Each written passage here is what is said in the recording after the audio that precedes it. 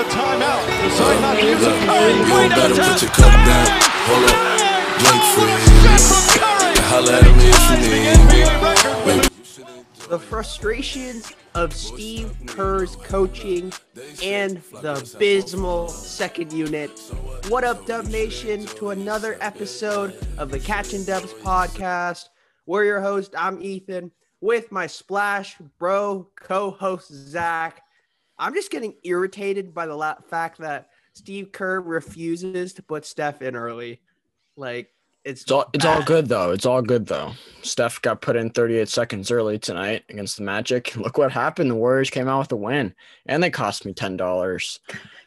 So yeah, I'm irritated with Steve's coaching as well. Like Andy Liu on Warriors Twitter, the host of the Light Years pod says, Steve Pelosi, man, he's really hurts the Warriors a lot, and with his minute restrictions for Steph and Draymond. And I think Steve needs to read Twitter a lot more because Warriors fans are fed up.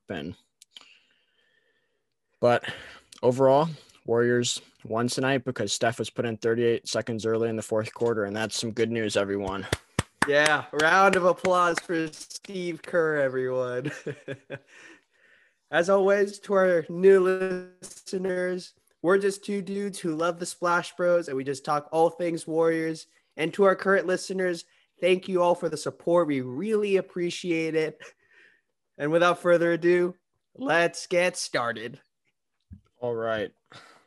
So we will be recapping two Spurs games and the Orlando game tonight as we're recording on Thursday night. So first we'll start with Monday night against the Spurs. Oh my, did that game get away from the Warriors quickly? I think personally, and just in my opinion, I think the Warriors should have gone 4-0 on this road trip, like we recapped on Saturday, I think it was Saturday night. We posted on Super Bowl Sunday, where the Warriors played the Mavs. I think the Warriors could have easily won that game. I don't remember if they had like a substantial lead or it was back and forth, but I think they should have won that game as well. They're up 2 in the fourth. All right, so they were up 2 in the fourth and they blew it. Normal Steve Kerr fashion. But they were down 10 with 8 minutes to go, and Steve decides not to put Steph in. All right, so another coaching mistake by Steve Pelosi. So the Warriors took on the Spurs Monday night, first game of the back-to-back. 105-100. Once again, James Wiseman and Kevon Looney were not available, so it was another small ball lineup for the Dubs. Steph had 32. What was something that stood out to me? Obviously, that last play of the game. Oh, last play of the game. That's right. Where Draymond made the most smart, dumbest play in his career, quote, in his press conference. From my point of view, it was actually the stupidest play I've ever seen, but I understand why he did it. So the Warriors were down 3, I believe, and I think JTA or Wiggins were taking it out, and they were passing the ball inbound, and Draymond was trying to set a screen for Steph. Steph couldn't get open, so Draymond took the ball, and he shot it from half court because he thought that the Spurs would foul. He was trying to get a foul so he would get 3 free throws at the line, which wouldn't have mattered because he can't shoot free throws for some reason this year. But I think the problem with that is that Steve Kerr later said in his press conference that the Spurs don't foul on threes. Am I correct with that? Yeah, you were right. And Steve Kerr was like, "Oh, I think it was on me for not informing the team." I'm like, I throw my hands up. I'm like, that just gives me even more of a headache because of that. Come on, Steve. Yeah, so that's how the Warriors lost that game. But I think they had like a 12 to 14 point lead in the second quarter, and that just slipped away with how poorly the second unit has been playing. Like I said in the last episode, Brad Wanamaker, do not want to see him on the Warriors anymore. I think he impressed Bob Myers in the bubble with how well he played for Boston, but it just seems like he's not a great fit to be a backup point guard who has to play 6 minutes in the second quarter and run the offense and run the team. He just doesn't seem like that type of player. I think in Boston, he wasn't even the backup point guard. He was probably like the 13th or 14th guy on the roster. But it was a game that slipped away from the Warriors, and I think they could have easily had a win if the second unit held on to that lead and if Draymond hadn't done something stupid. But that's just my thoughts on the first one. Okay, the whole Draymond stuff, he missed 2 free throws prior to his dumb play. I'm thinking to myself, why in the world would he think that drawing a foul would help this team in this situation? He probably would have missed 2. So I'm like, it is what it is. But I was really upset, especially with the turnovers. We can't talk about this game without the turnovers. There was 20 turnovers, and it was just too much. There was a lot of carelessness. I guess with the fact of Steph being double teamed, I guess. But he only had 1 turnover. But I guess just all around, really sloppy with the 20 turnovers, which ultimately cost them the game, especially with fast break points too. Yeah, right. Exactly. I think the turnovers cost the Warriors the game. The second unit's poor play cost the Warriors the game. And I don't think if the second unit kept the lead, I don't think the Warriors would ever have been in that position where Draymond would have to chuck a 3 from half court. But they ended up losing, and it's another game that I think the Warriors could have won. And I think there's been many games this season where the Warriors games slipped away from them. I think sure. Mavs game was an example. The Spurs game was an example. The Indiana game. The Indiana game is an example. I think if Draymond was never ejected, the Knicks game could have been an example. I don't think who knows if they would have won that game without Draymond, but I think that could be an example as well. But that's just poor officiating from NBA officials for that game. So Warriors had a quick rebound Tuesday night, back at it against the Spurs, played a lot better. Once again, they had a strong first quarter, which they struggled with during the early parts of the year. They only had a 2-point lead, but they started off strong. And then once again, the second unit has been struggling lately. I think the Spurs came back and took the lead, and the Warriors in the second half just ran off with it. I think they scored 36 points in this third quarter, 28 points in the fourth, reminding me of the third quarter Warriors back when KD was on the roster. But Steph, another great performance, 32 points. Everyone in the starting lineup was in between plus 14 and plus 19, so that's good to see. Yeah, those are my thoughts on it. Eric Paschall was key off the bench, but I think it was a good rebound win for the Warriors coming back home from the Texas road trip.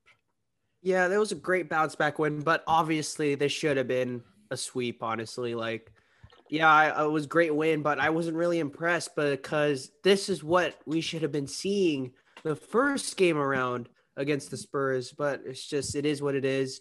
Obviously, everyone played great. Obviously Wiggins kind of struggled a little bit, but he's going to get that consistency going. But overall, I'm like the performance out of everyone, especially Juan Toscano Anderson.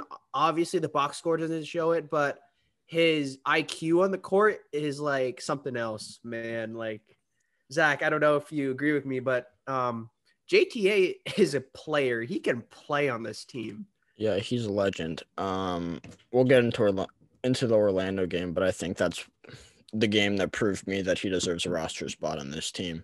He's key coming off the bench. He's played these good minutes when they've had no bigs on the roster. Just the way he's able to find Steph, because on this team, the only 2 guys who really provide primary offensive performances are Andrew Wiggins and Steph Curry, and then occasionally you get the Kelly Oubre 40 points, which is all part of the Kelly Oubre experience. But it's a blue moon. The way JTA can find Steph on the court is just amazing. I think he's a key reason that Steph gets so many opportunities to shoot, as well as Draymond, but sometimes Draymond fits it into areas where the ball is not supposed to be going. He has a turnover, but I think JTA has proved over these last couple games that he deserves a roster spot. With that, put the Warriors and Bob Myers in a difficult situation, as if they would need to cut a player as they both have Jordan Poole, Nico Mannion, and Alan Smilagic, who are all three of them are in the G League bubble, and I think all of them are under contract. So one of them would have to be cut, or they could cut Marquise Chris, who's currently injured. Hashtag cut Smiley Geach. Yeah, I want to start that trend. Hashtag cut Smiley. I don't think the Warriors will cut Marquise Chris. He's proved himself last year, and the Warriors are limited on bigs, and they're definitely not cutting Klay Thompson. So I think probably it's looking like it's going to be Smiley or Poole, because I feel like Nico Mannion they want to develop into a backup point guard, as obviously Brad Wanamaker's not showing he can do it. So he's just doing cardio on the court. Yeah. Well, he's not even running though. He doesn't even seem like he's just like, it's a light jog. It's not really cardio. It's like if you get on the treadmill put it on 2.5 miles per hour, and then you're just jogging on the treadmill, trying to burn calories as slow as possible. Enough Brad Wanamaker slander. The Warriors now had to play the Orlando Magic, who I think they only had one point guard coming in that was healthy, and that was Frank Mason. He only played 4 minutes, and he was out for the rest of the game. So the Warriors are playing a team that 4 minutes after the first quarter started had no point guards whatsoever. They only had forwards and bigs, which would match up great against the Warriors, who are playing small ball. But the Warriors started off the game well, 29-19, and then the second quarter, baby. The second unit. The Orlando Magic outscored the Warriors 36-18, and it's the second unit again. Poor performance from the second unit. Eric Paschall. I feel like Eric Paschall struggled lately, because I feel like teams are... He's not 100% healthy, too. Yeah. I don't think so. Teams are actually having scouting reports on the guy, and actually he's... What's the word? Predictable. He's pretty predictable. I think earlier in the year, with how he was putting up consistent numbers, 14, 15, 16 points off the bench, he was playing with teams' bigs, and he was giving problems to team centers. I feel like teams have figured him out now, and he's been struggling lately. But Michael Mulder, big coming off the bench, 11 points. I think he started the second half for JTA. So 11 points. Michael Mulder, second best shooter on the roster. So yeah, Eric Paschall's plus minus showed how bad he's been lately. Yeah, I was going to mention 22. That. Yeah, I was going to mention that. It was bad. Like, I feel like his move set is kind of too predictable, as I said earlier, but it's like all he does is just kind of just puts his head down and just drives in just to hope to get like that double. So I'm like, he has to kind of have to switch it up a little, like add a spin move, add a hook shot or something, like change up your game a little so that you won't be too predictable in the scouting reports. But the second unit is terrible. God awful, Zach. It is god awful. I think during that 6-minute stretch, I think Orlando went on a 13-0 run, I think, right? Am I mistaken? To start the second quarter, the Magic went on a 13-0 run. Yeah. It was bad. Yeah, you know how great JTA is for this roster when he's getting put on SportsCenter and Bleacher Report as Steph's teammates celebrating before the shot even went up. You know how disrespectful that is? I get that JTA worked his way into the league. He's from Oakland. He played in Mexico League and down in Mexico, worked his way up, got on the roster, got a roster spot last year, and he's proved himself. And we got ESPN coming out here saying Steph's teammates celebrating before the shot even went up. Well, if you actually watched the clip, I'm pretty sure that Bob Fitzgerald says Toscano Anderson. If you go onto your own website, ESPN, in the box score, it says Juan Toscano Anderson. Man, he has a name, guys, and he's going to be getting a roster spot sometime soon. I hope. I agree with that. Bob Myers needs to give it to him, because the way he contributes on the floor. It may not be pretty on the stat sheet, but he can find Steph, and Steph can shoot the three, and the Warriors are getting big offense from that dynamic duo. Let's just say JTA has a better basketball IQ than Kelly Oubre Jr. Well, I don't think that's a hot take, but that's a take right there. Yeah, Kelly Oubre. Do you agree with that or no? Kelly Oubre is not the brightest player out here. Also, Andrew Wiggins with a quiet bounce back game with 21 points. I love his aggressiveness. Yeah, man. Obviously, his 3-point shooting is going to come back a little. He was 2 for 5. Really finesse Minnesota for that. Okay, but he I think in the fourth quarter he helped bring back the Warriors. I think they were down 6. Yeah, they were down 6, and Wiggins brought it back to a tie game to let Steph came in. Let's clarify this. Andrew Wiggins saved Steve Kerr's ass from getting a absolute, what's the word for it? Slandering and annihilation on Warriors Twitter. He saved his ass. And Andrew Wiggins went on like an 8-0 run by himself. And then they brought in Steph. Steve brought in Steph with 38 seconds. Yeah. For the 6-minute mark. So, and then the Warriors were off running. And eventually won. Sadly, the Magic Thank you, Orlando, for the $10. The Magic hosed me. I took the -8 odds, and the Warriors had it in sight, had the $10 in sight, and the Magic decided to become competitive and try to make it a game, and ended up making a 6-point game. So I had to pay Ethan $10, but it's okay. Warriors got to win. That's all that matters. Yeah, and obviously we can't talk about this game without Steph. I mean, dude, like every game is about Steph. Like even if he has a bad shooting night or even has a phenomenal shooting night, like this guy has to be in the MVP conversation, but somehow ESPN decides not to. The dude put up 40 points on 10 and 19 from 3. And I'm just thinking, is this like stuff better than his unanimous MVP season, Zach? I'm like, this is like, I think much better, especially with the talent around him. It's amazing. I think if the Warriors become a top 5 team in the West with this talent around him, he's an MVP. He's going to win MVP. Damn sure of it.